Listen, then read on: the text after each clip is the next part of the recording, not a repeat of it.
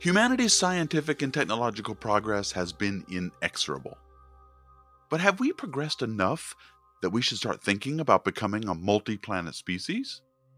In order to live on another planet, like, say, Mars, we'll need to do some work on it to make it habitable for humans. And that's a process called terraforming. That is a huge job, one that isn't really going to be possible anytime soon. Mars is far away and very different from the Earth. But there may be something easier to start with, though. A place that's much closer and, you may be surprised to hear, has more in common with the Earth. I'm talking about the Moon. Terraforming the Moon on this episode of Space Junk Podcast. Welcome to Space Junk Podcast with Tony Darnell and Dustin Gibson. Hello, space fans, and welcome back. A little bit later in the episode, in our gear segment, Dustin and I are going to talk about building a basic astrophotography rig. But let's first look at the possibility of building human communities elsewhere in our solar system. And I want to talk specifically about the Moon. Because when people think about terraforming a planet, we don't usually think about the Moon. We think about starting with some place like Mars. But I want to propose a better idea. Let's terraform the Moon instead. So before we get going, we should probably talk about what terraforming is. So Wikipedia says that terraforming is the process of deliberately modifying the atmosphere, temperature, surface topography, and the ecology of a planet, moon, or other body, and to make it similar to the environment of the Earth and make it habitable by Earth-like life. Okay, that's what Wikipedia says. Basically, we're trying to take another planet and turn it into something very, very similar to Earth so we can live in it. Now, thinking about it that way, we probably are never going to be able to accomplish terraforming, whether we're talking about the Moon or the Mars, because building a comparable Earth isn't possible at either of those places. I mean, both the Moon and Mars are too small to have the same gravity as the Earth, for example, so we can't even get out of the starting gate when it comes to that. The gravity is just too different. But what if we loosen this definition up a bit? We can say that terraforming is making parts of a planet or a moon habitable to human beings, or to make another world mostly Earth-like. Well, if we talk about it that way, then we can probably do some of that to one extent or another. But why should we terraform at all? Why do we even need to be talking about this? Well, it's no surprise to anybody listening here on this podcast that we have problems here on Earth, most notably those related to things like climate change. And we should probably worry about keeping our habitable planet, Earth, habitable, instead of worrying about making other planets more habitable, right? So, still, I have to say, I agree with Elon Musk on this one thing. Elon Musk, the CEO of SpaceX and other companies, he says that we should devote 99% of our resources to protecting and fixing the problems that we have here on Earth, especially with relation to climate change. So we should spend most of our resources in fixing problems here. But why not use 1% to explore the solar system and try living elsewhere? And I agree with him 100% on this. We should give some small part of our resources into the problem, into looking into the problem of exploring the solar system and maybe living on another planet. So that's one reason why we should terraform. We do have problems here on this planet we should maybe look at. I don't know. Some people are calling it a planet B. I think that's stretching it a bit, but it's worth looking into. Another good reason to terraform is that Earth's resources, regardless of the state of the Earth, are finite. No matter how thoroughly we grow technologically, there's only a finite amount of continental land area to inhabit on our planet. So there's only so much land to go around. And while we could develop floating cities on and under the oceans at some point, there are still finite resources. And if we continue to grow, we'll need to leave our home planet at some point. And another thing to consider is that while we are searching for planets around other stars, we call these exoplanets, we have yet to find one that is suitable for humans to live on, that we haven't yet found an Earth-like planet out there in our exoplanet search. That's not to say we won't find one, but so far we haven't seen one. And even if we do find one, it may or probably will be too far away for us to get to anytime soon. So this leaves us with creating a habitable world from a place that isn't so far away, but it also isn't very hospitable. And that leaves us with terraforming. So what's wrong with terraforming Mars? I mean, that's one of the first things we think about when we talk about this subject. Let's go to Mars. Let's terraform it. Make it like Earth. That'd be great. I mean, the expanse is built on a large part of this plot point. So what's wrong with that? Well, there are several pros and cons. Let's go through some of the pros of terraforming Mars. Well, it already has a large quantity of water on it. So if we go there, we can use that water that's already there. And Mars is also larger and it's more massive than our moon. So that means the gravity is going to be a little bit more comfortable to us. And it has an atmosphere. Mars has an atmosphere. It's made of CO2, carbon dioxide, but still it has an atmosphere. So that's better than, I suppose, nothing at all. Now, the cons of Mars is that it's very far away. It can take anywhere from several months to a year to get to Mars, depending on when you launch and where the planets are in their orbit. It also gets less sunlight than Earth does. So the sunshine that falls on the surface of Mars is much less than that here on Earth. That affects things like doing agriculture and producing power. The atmosphere also, while it is existing, it has very high winds on it. And so it creates a lot of sandstorms. There's also a lot of rough terrain. And finally, and this to me is one of the biggest sticklers about going to Mars, is that it has no magnetic field. The Earth has a very strong magnetic field, which I don't think many people appreciate, but it appreciate enough at least, because it protects us from a lot of harmful radiation from the sun. Life would not be possible on Earth if we did not have a magnetic field. Well, Mars does not have one. So it's very dangerous to stand on the surface of Mars and try and stay alive. You can easily get a lethal dose of radiation in much, much less time than a human lives. So if you tried to live on the surface, you would almost certainly die of radiation exposure. So you'd have to go underground and live that way to mitigate the fact that there's no magnetic field. So there's some of the cons of going to Mars. Now, none of these are insurmountable. None of these problems. We could probably solve a lot of them, but it may not be possible to do that anytime soon. Another big problem with Mars is the soil or the dirt, which calling it soil is a little bit premature. There's a difference between soil and dirt. Soil is just the regolith, the stuff that covers the crust of the planet, and in Mars' case, it's poisonous. If we tried to turn the Martian dirt into soil and grow things there, what came out of it would have perchlorates and a lot of other highly oxidized metals that would be poisonous to human beings to eat. So we'd have to do something to the soil so that we could grow things in it. That's a big minus also.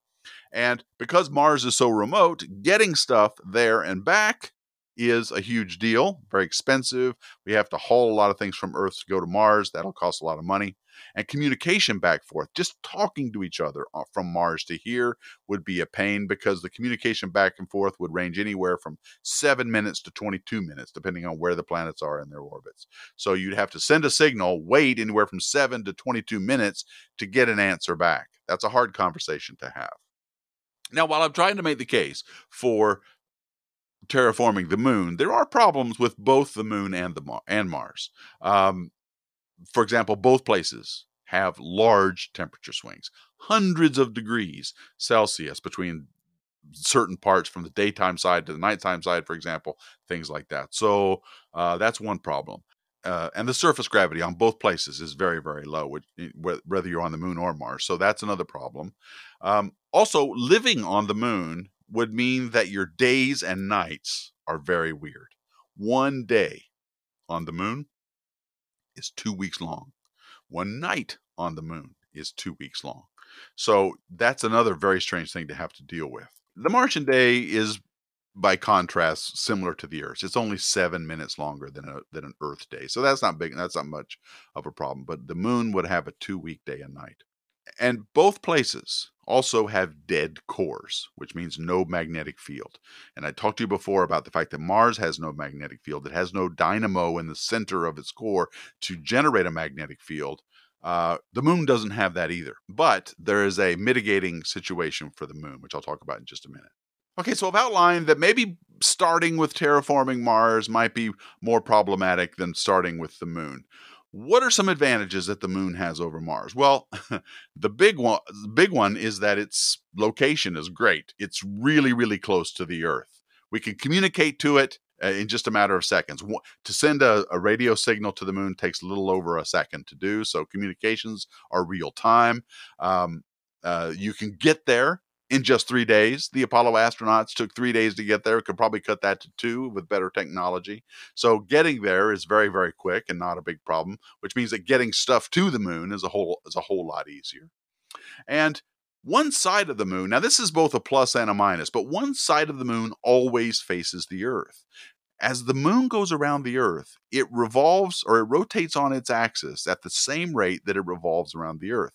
That means that one side of the moon always faces Earth. We're very familiar with that. When we look up at a full moon, it always looks the same because it's rotating at the same rate as it's revolving. So that is that's a plus or a minus depending on what you're trying to do on the moon.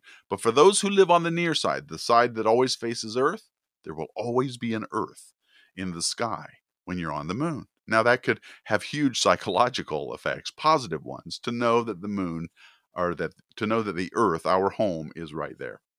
So let's talk about that magnetic field problem I mentioned a little bit earlier. I remember I said that neither the moon nor Mars has a magnetic field, and a magnetic field is vital, or for Earth life at least, to have a chance at surviving because of the radiation. Well, studies have been done that show that even though the moon has no magnetic field, in 2007 it was found that the Earth's magnetic field does a really good job of shielding the moon from the solar wind and significantly reduces the effects of radiation on the lunar surface. It's not ideal, but because the Earth's magnetic field is close by, it does offer some protection from solar radiation if you're on the lunar surface. That's really a good thing. Now, what's more is that the moon picks up a positive charge during the day, and that slows down and it reduces harmful effects of protons and other positively charged particles or ions that come at us from the sun. So in terms of radiation safety, the moon wins hands down over Mars. A very good place to be, comparatively speaking, when you're talking about radiation protection.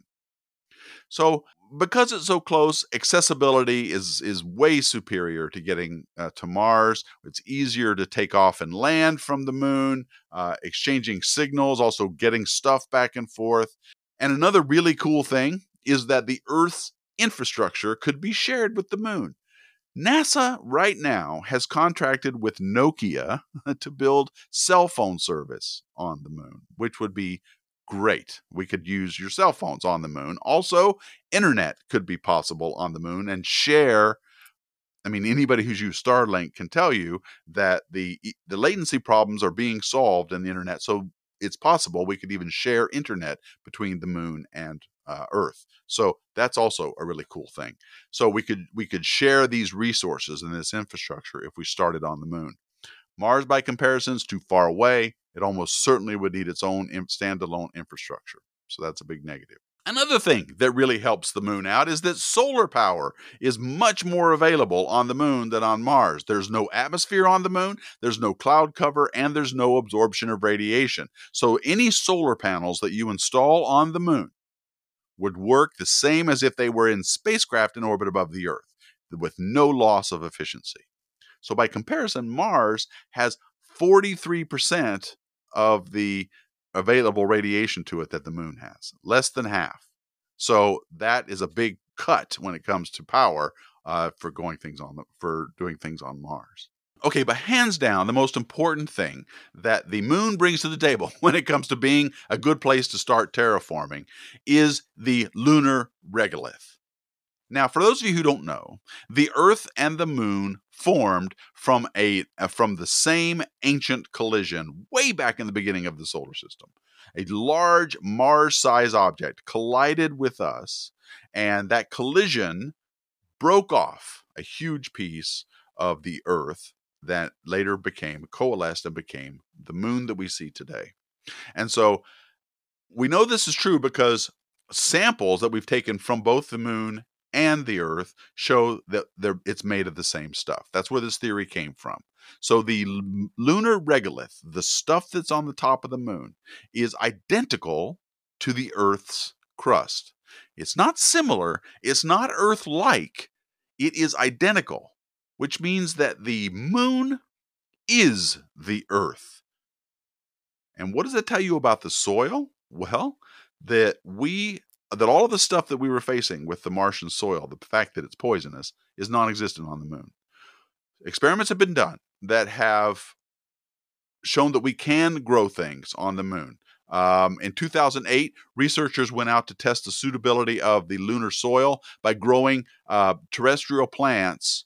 I think they used marigolds to do this. They reconstructed lunar regolith from compounds here on Earth and tried to grow things in it, and they were successful in doing it. The difference between dirt and soil, however, is that you need to add biomatter, some sort of biological material to turn that dirt into something that can grow. And when you do that with lunar regolith, things grow in it. So much more recently, in 2019, China landed a rover on the moon called the Chang'e 4 from the Chang'e 4 spacecraft. And they performed an experiment that involved a small 2.6 kilogram biosphere from the stuff on the moon. And inside this biosphere, they had seeds, eggs, and a dormant single-celled organism that was on board. And during the lunar day, which remember lasts 14 Earth days, they were able to grow a cotton plant from seed. And this is the first time ever that a seed has sprouted on the moon.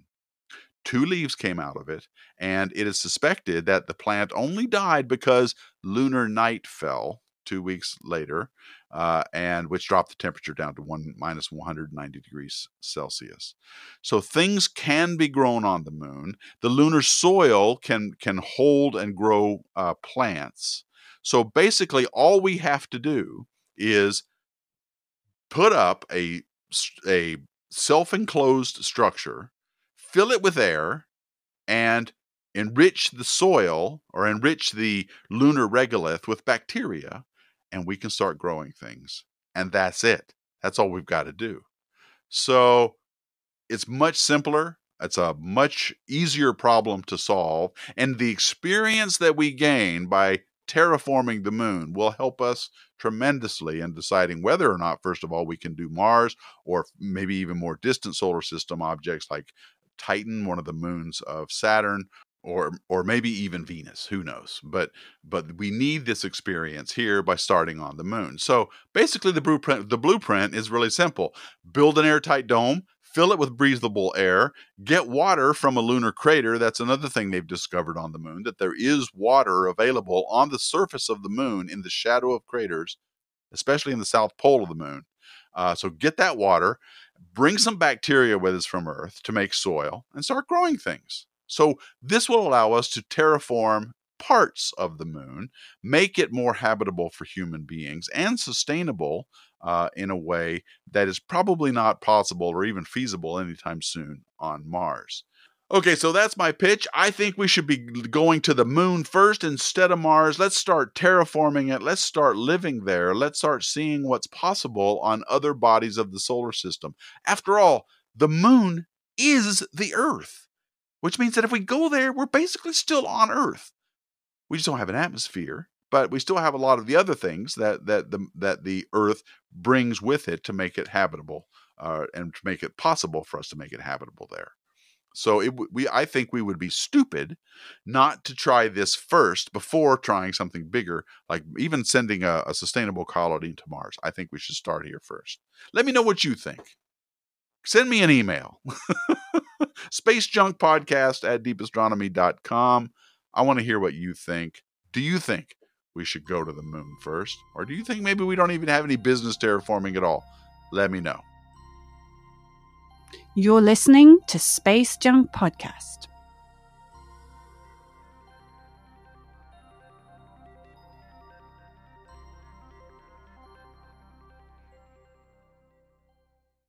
Hi again, Dustin. It's good to have you back. We're kind of trying our little new format here. And the first topic we're going to talk about here is building a basic astrophotography rig.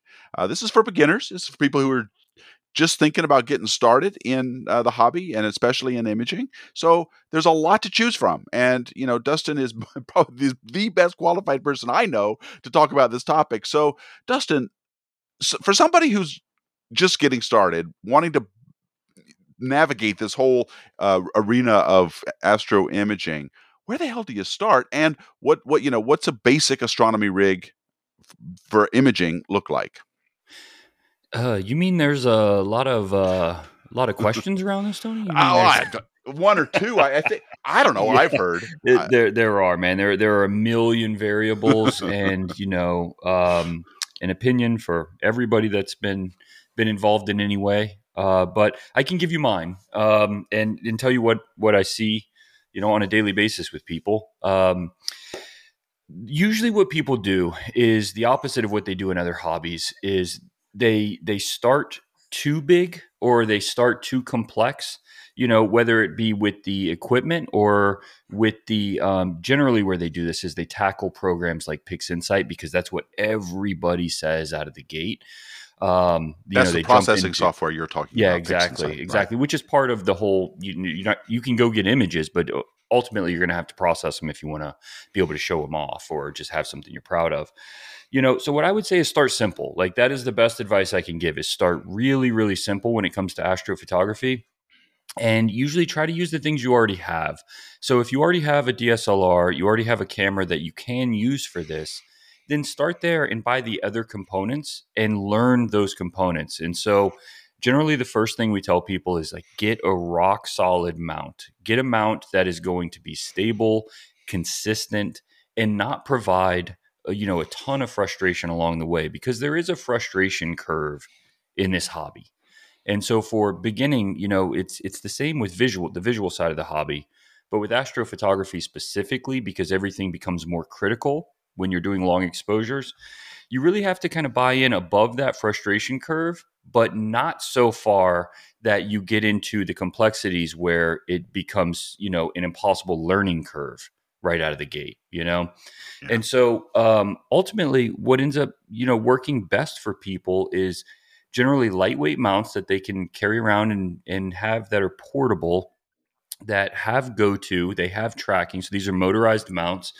And, they can start really, really simply with something like the Celestron AVX, or even without something like the Skywatcher Star Adventurer. I mean, that's a really, really popular place for people to start. And I know like Ian Lauer does the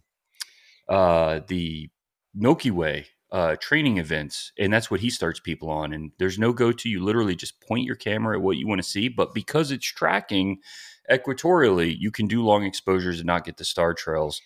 But it's a deep hole to go down. So I'm glad we have a little time here to talk about it. But I guess to end my first statement here with it is start simply wherever you can. Right. And the money that you spend on a mount, you won't regret. That's one of those things where it's money well spent, regardless of how much it is. And the Star Adventure is probably the best value for your money if you're just getting started. You'll find yourself using it for lots of other things as well. So a good solid Yeah. mount is definitely money well spent, regardless of how you're going to use your telescope. What else would be a part of a good rig? Well, and what you just said was a really good point because it's not something that you have to go out and replace anytime soon. Most of the things in astrophotography you can have your whole life and still use it. Telescopes are good for a very, very long time. There are still a ton of telescopes around the world being used that are, you know, decades old, and are still very high quality that work really well. So when you buy an optical element, you buy an OTA, optical tube assembly, or filters or whatever it is, even the cameras. These things aren't something that you're going to have to go out and replace next year. This is going to last you a very long time, so you can feel good about those purchases. That like, hey, look, if I want to go in, it's better to get something that's going to be high quality. It's going to work well. It's going to keep me from getting frustrated in the hobby, and actually enjoy the experience, because again, I mean, this is for fun. It's a hobby. It is not something that you have to be out there doing. And so you're already fighting a lot of other challenges. The universe is a shy creature. It doesn't want its picture taken.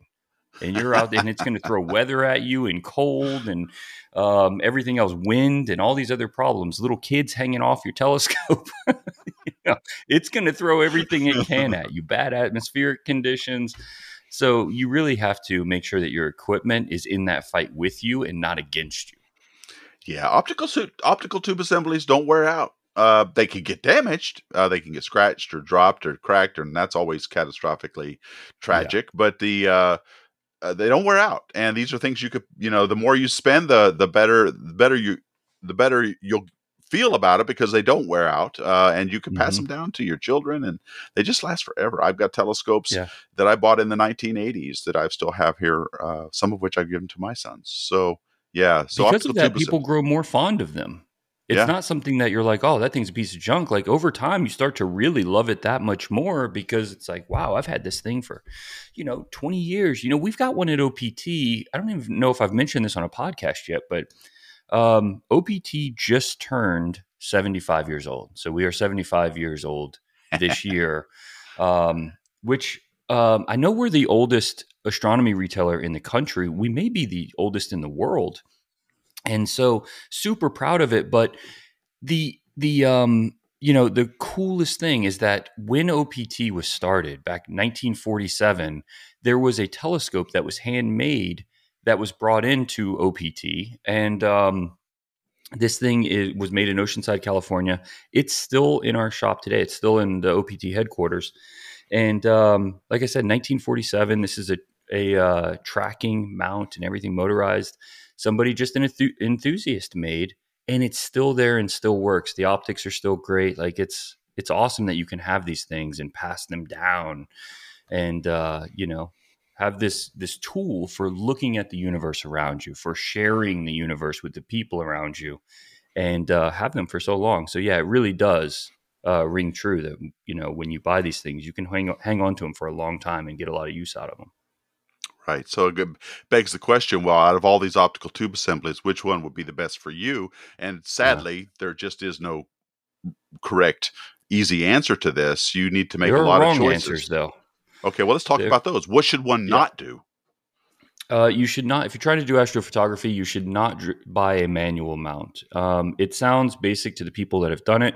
It's not basic when you jump into this hobby. I mean, you jump into this hobby, but a lot of people do. I did, knowing nothing about this stuff. And why would you if you haven't been part of, a community or an astronomy club or anything like that? So you look at price, and that's generally what drives purchasing decisions. And so people get manual telescopes like Dobsonians that aren't motorized, or even little manual equatorial mounts with the hand crank knobs. That is not going to work. It's not going to work well for you at all. You definitely need something with a drive. It's like a motor that drives the mount to basically counteract the rotation of the Earth, so that you can you don't get star trails in your images.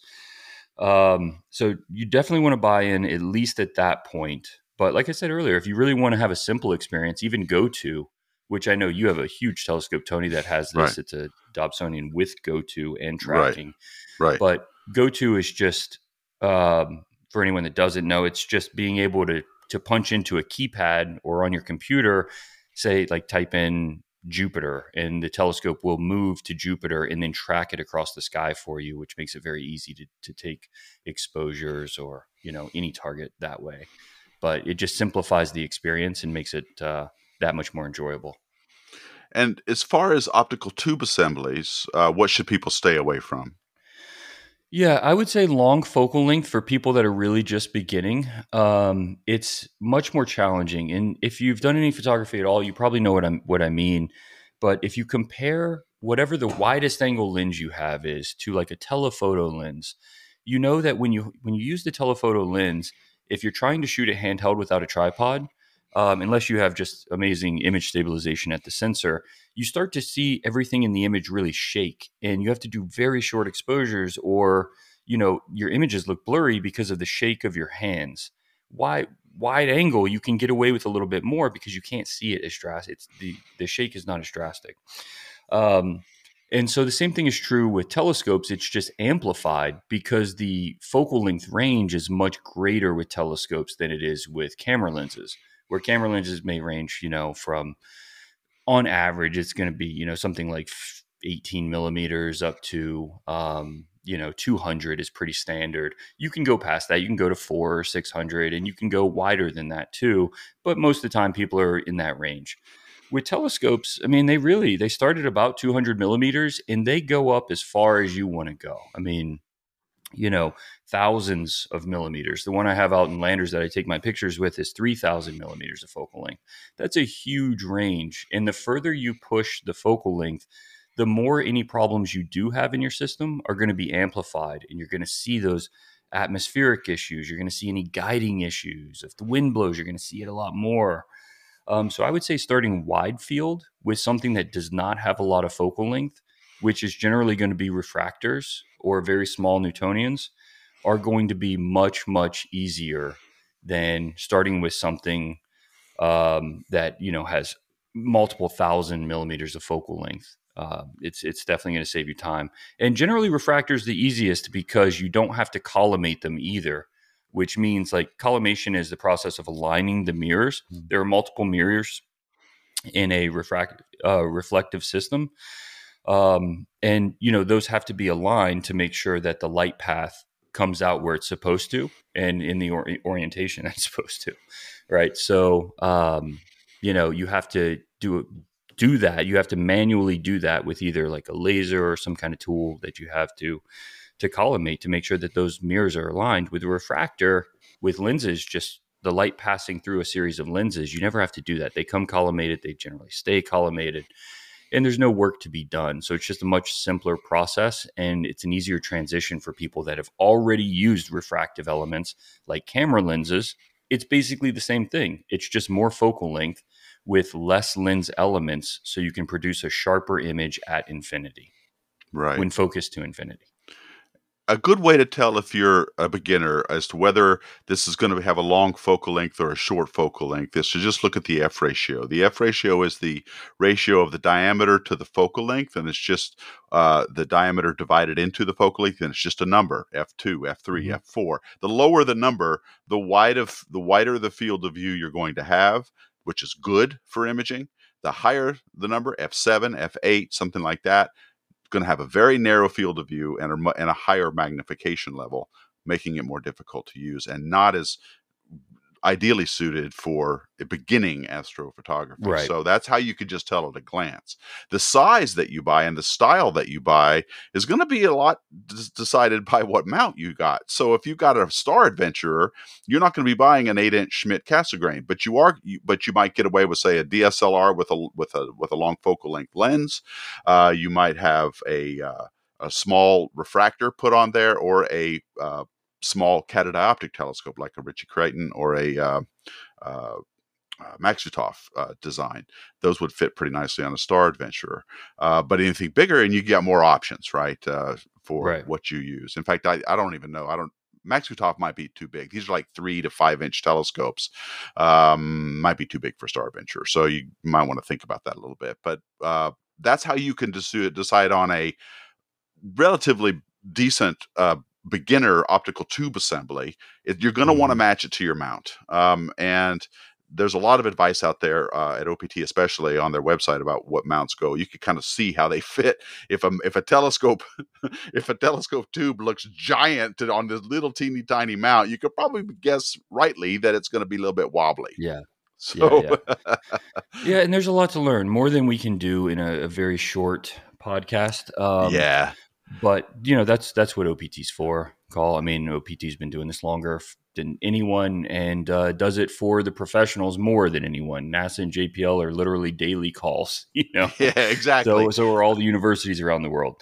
So this is something that the experts are very familiar with, and talk about it even the highest levels. And it's good to have an expert in your back pocket, and that's what we try to be at OPT. But it's and before I moved to California to be part of OPT, I was actually, a customer that was calling at the time. My sales tech was Larry Weatherly, and he was amazing in getting me started because I made a lot of mistakes. Like I said, I bought a Dob to do astrophotography that was not, it had no tracking motors. It had no go-to. It had nothing. It had a ton of flexure, all kinds of issues. And I thought I was doing it right because when I'd gone to forums, everybody was saying that aperture is king. Aperture is king. Get the biggest telescope you can. That's the best thing you can do for astronomy. And it just wasn't true at all. Especially not for But like I said, imaging. no, not for imaging. Yeah, for Yeah. sure. Um, and so, I ultimately ended up going with his, after making a lot of mistakes, I went with his recommendations and immediately started getting images and was much happier. But yeah, I think, you've got to you got to really make sure that you're getting the right equipment because mistakes in astronomy can be expensive.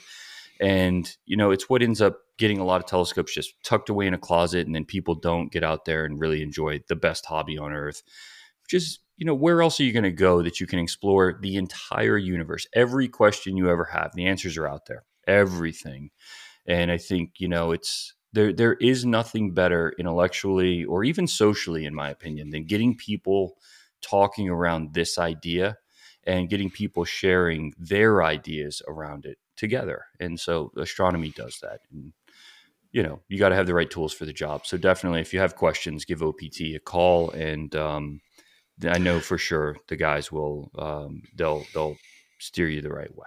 Yeah, they love talking about astronomy there, so give them a reason to do it. Mm-hmm. So what about cameras? Let's talk about that a little bit. So the mounts need to be solid. The optical tube assembly, most of them are high quality enough that most of what you buy is going to be really good and match it to the mount with size. What about cameras?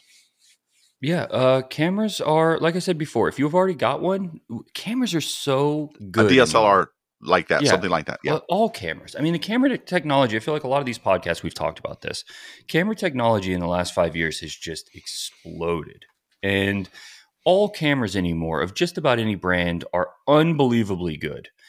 The big thing that changes between cameras that you're going to go down the street to your local Best Buy or Walmart or whatever and buy a DSLR, and then a camera that you'd buy from OPT that's an astronomy dedicated camera from ZWO or Attic or any of these people that make the best astronomy cameras in the world, and there are a ton of brands out there that are doing this at professional levels. But just to mention a few, it's like these cameras have some serious advantages, but only if you're going to be doing this as a hobby that you want to participate in, and you really want to try to take the best images you possibly can. And some of those advantages are that they're going to have cooling on the sensor, and they're going to have control through the computer for the entire system. So you can set up automation, you can use real astronomy software to run these things and control your images from true raw files, not what DSLRs produce, where they're already subtracting a lot of the camera's flaws before you ever see an image. These are true raw files that you calibrate yourself, and you have complete control over that camera. And then, like I said, taking out the thermal noise or reducing it drastically by having coolers that you can run these things, 20 degrees under ambient or more is going to give you a huge advantage when it comes to the noise in your images. And, just those little details make all the difference when you're looking at trying to take the best images you possibly can. And after using an astronomy dedicated camera, most people really, they never go back. And it's, something that's a lot of fun, but it can also be expensive getting started. So that's why I tell people, you've got a camera already, just start there, and then look at that as something to move up to. Yeah, and I would go so far as to say if you want to get an astronomy dedicated camera, spend a few $100s. That's all it's going to be on a planetary camera, and try it out. They're so inexpensive that you can, and they're high quality, really, really good cameras. You could play with them. They're designed, they say, for taking images of planets because they're Hmm. small. They have, generally shorter exposure times, but there's no reason High you frame can't point rates. that. Yeah. Yeah, you can't point that somewhere else and see what you can get out of, say, the Orion Nebula or something brighter. Yeah. And it gets you experience using a camera dedicated for astronomy, downloading the images, and dinking around with them after you've got them, because that's a whole nother topic.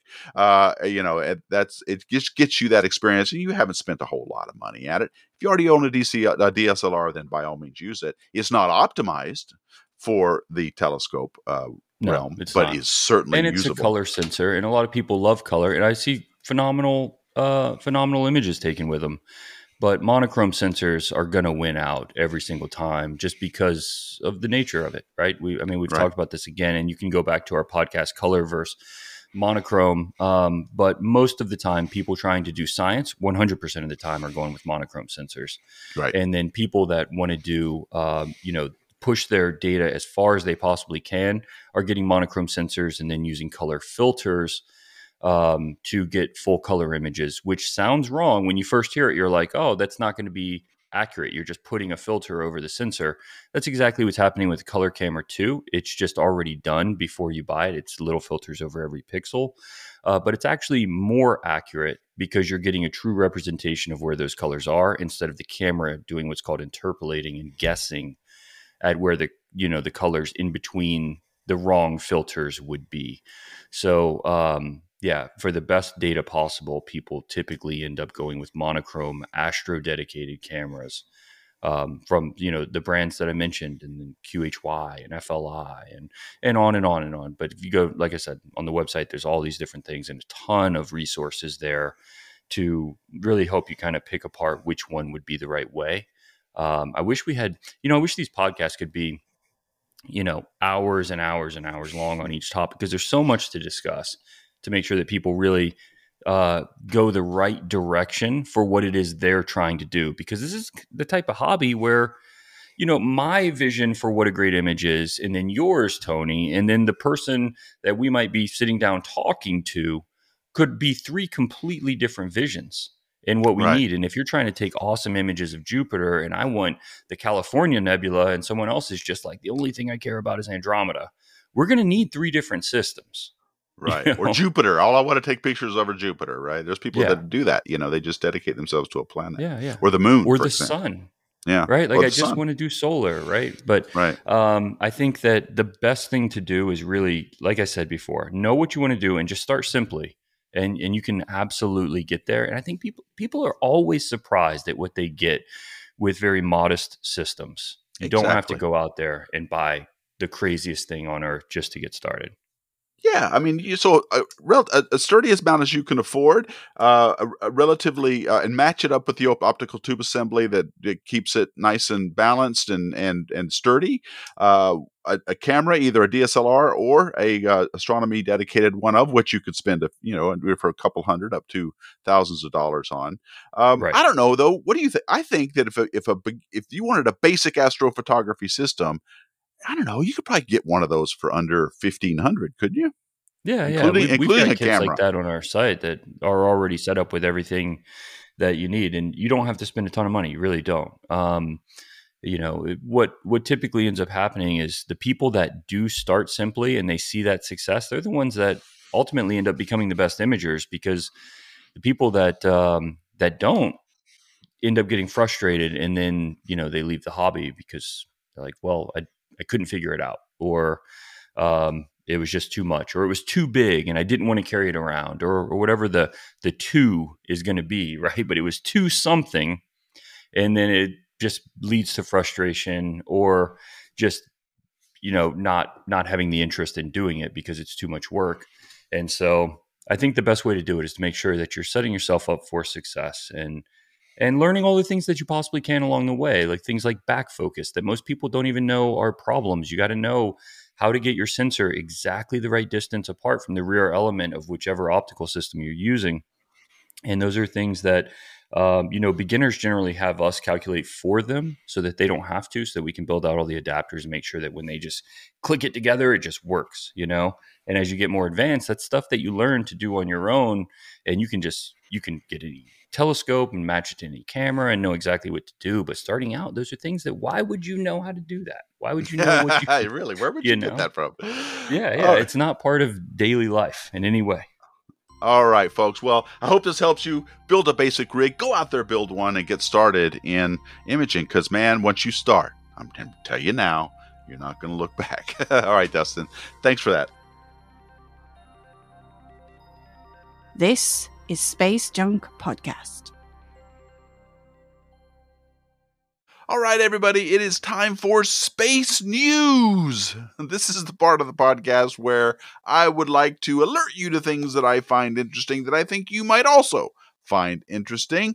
And I'll start off with the big news of this time of year. Anybody who knows anything about space telescopes knows that the James Webb Space Telescope launched successfully on Christmas Day of 2021, and it is now a fully armed and operational I better take that back. It is a fully deployed space telescope that is now on its way to its final resting orbit at the L2 point beyond the moon. It has been launched. It has been unfolded completely. The optics have been snapped into place, and now all that remains is to focus the telescopes and adjust all of the little tiny not tiny, but the mirror segments into such a way that they can produce a nice, clear, sharp image. And that's what's being done right now. The sun shield, that big thing that sits underneath the James Webb Space Telescope to protect it from the sun and to make the instruments cold, that's also fully out, extended, and tightened, so it's in place and it's protecting the instruments, and things are now cooling down. And so the next step is for James Webb to get to the L2 point, which it's almost there now. It's over 3/4 of the way there.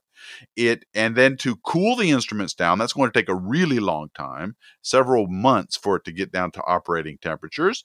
And they're going to move all of those mirror segments into such a position so that they can focus the telescope, and then they're going to start calibrating the instruments. All of that is going to take several months, and astronomers hope that we will see first light, the very first images of the James Webb Space Telescope, sometime in June or July of 2022. So that happened, and that was cool.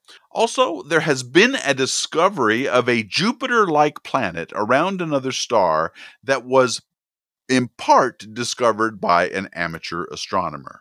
So a citizen science who was looking through NASA telescope data, particularly from the TESS spacecraft, which is the Transiting Exoplanet Survey satellite, he was looking through the data through a citizen science project, which you can get involved in if you're interested.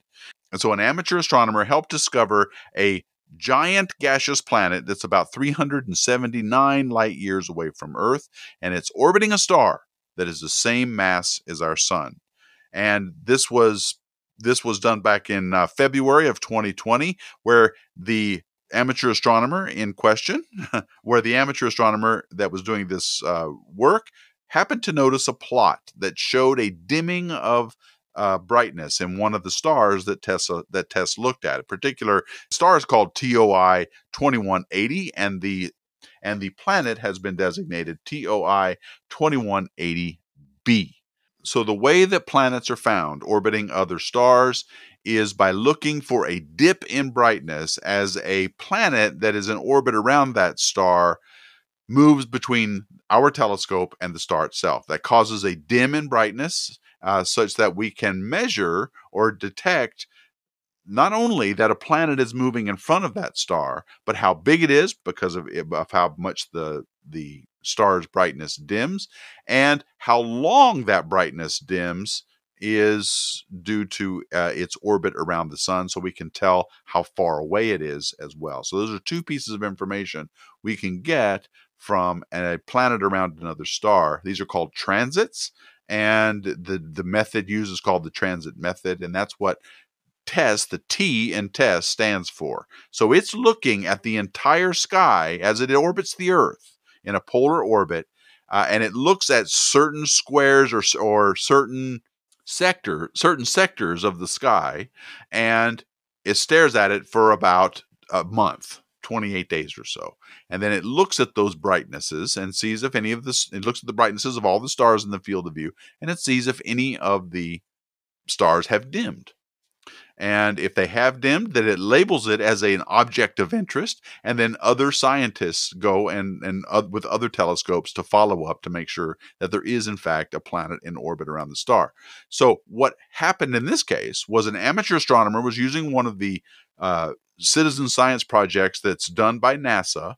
And you can go to nasa.gov/citizen science to see all of the different things that they have going on. But he was participating in the one that involves the TESS mission.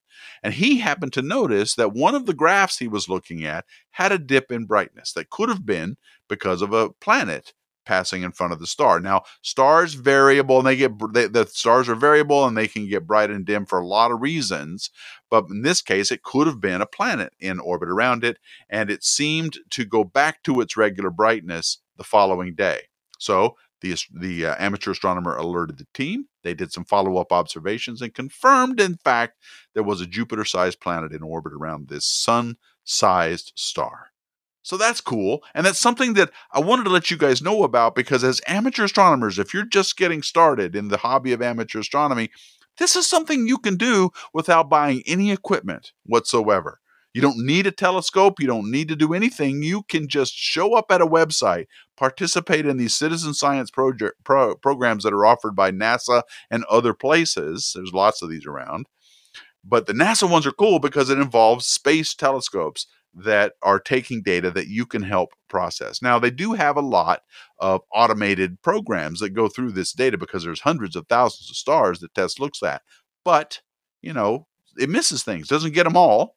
And here's a chance for you to help out by finding things that maybe the algorithms missed. In this case, there was a Jupiter-sized planet that was missed, and you get credit for helping to discover your very own planet. So I wanted to let you guys know that. The name of the website is science.nasa.gov/citizen science, and there you'll see all of the things that NASA has going that you can help participate in. So please go visit that website. You'll be glad you did. I spend more time than I want to admit looking at some of this stuff myself. So get involved, become a scientist, and help astronomers learn more about our universe. Well, that is it for this episode, space fans. Please let us know what you think of this new format. You can email us with ideas, questions, comments at spacejunkpodcast@deepastronomy.com. On behalf of Dustin Gibson, I'm Tony Darnell. Thank you all so much for listening. And as always, keep looking up.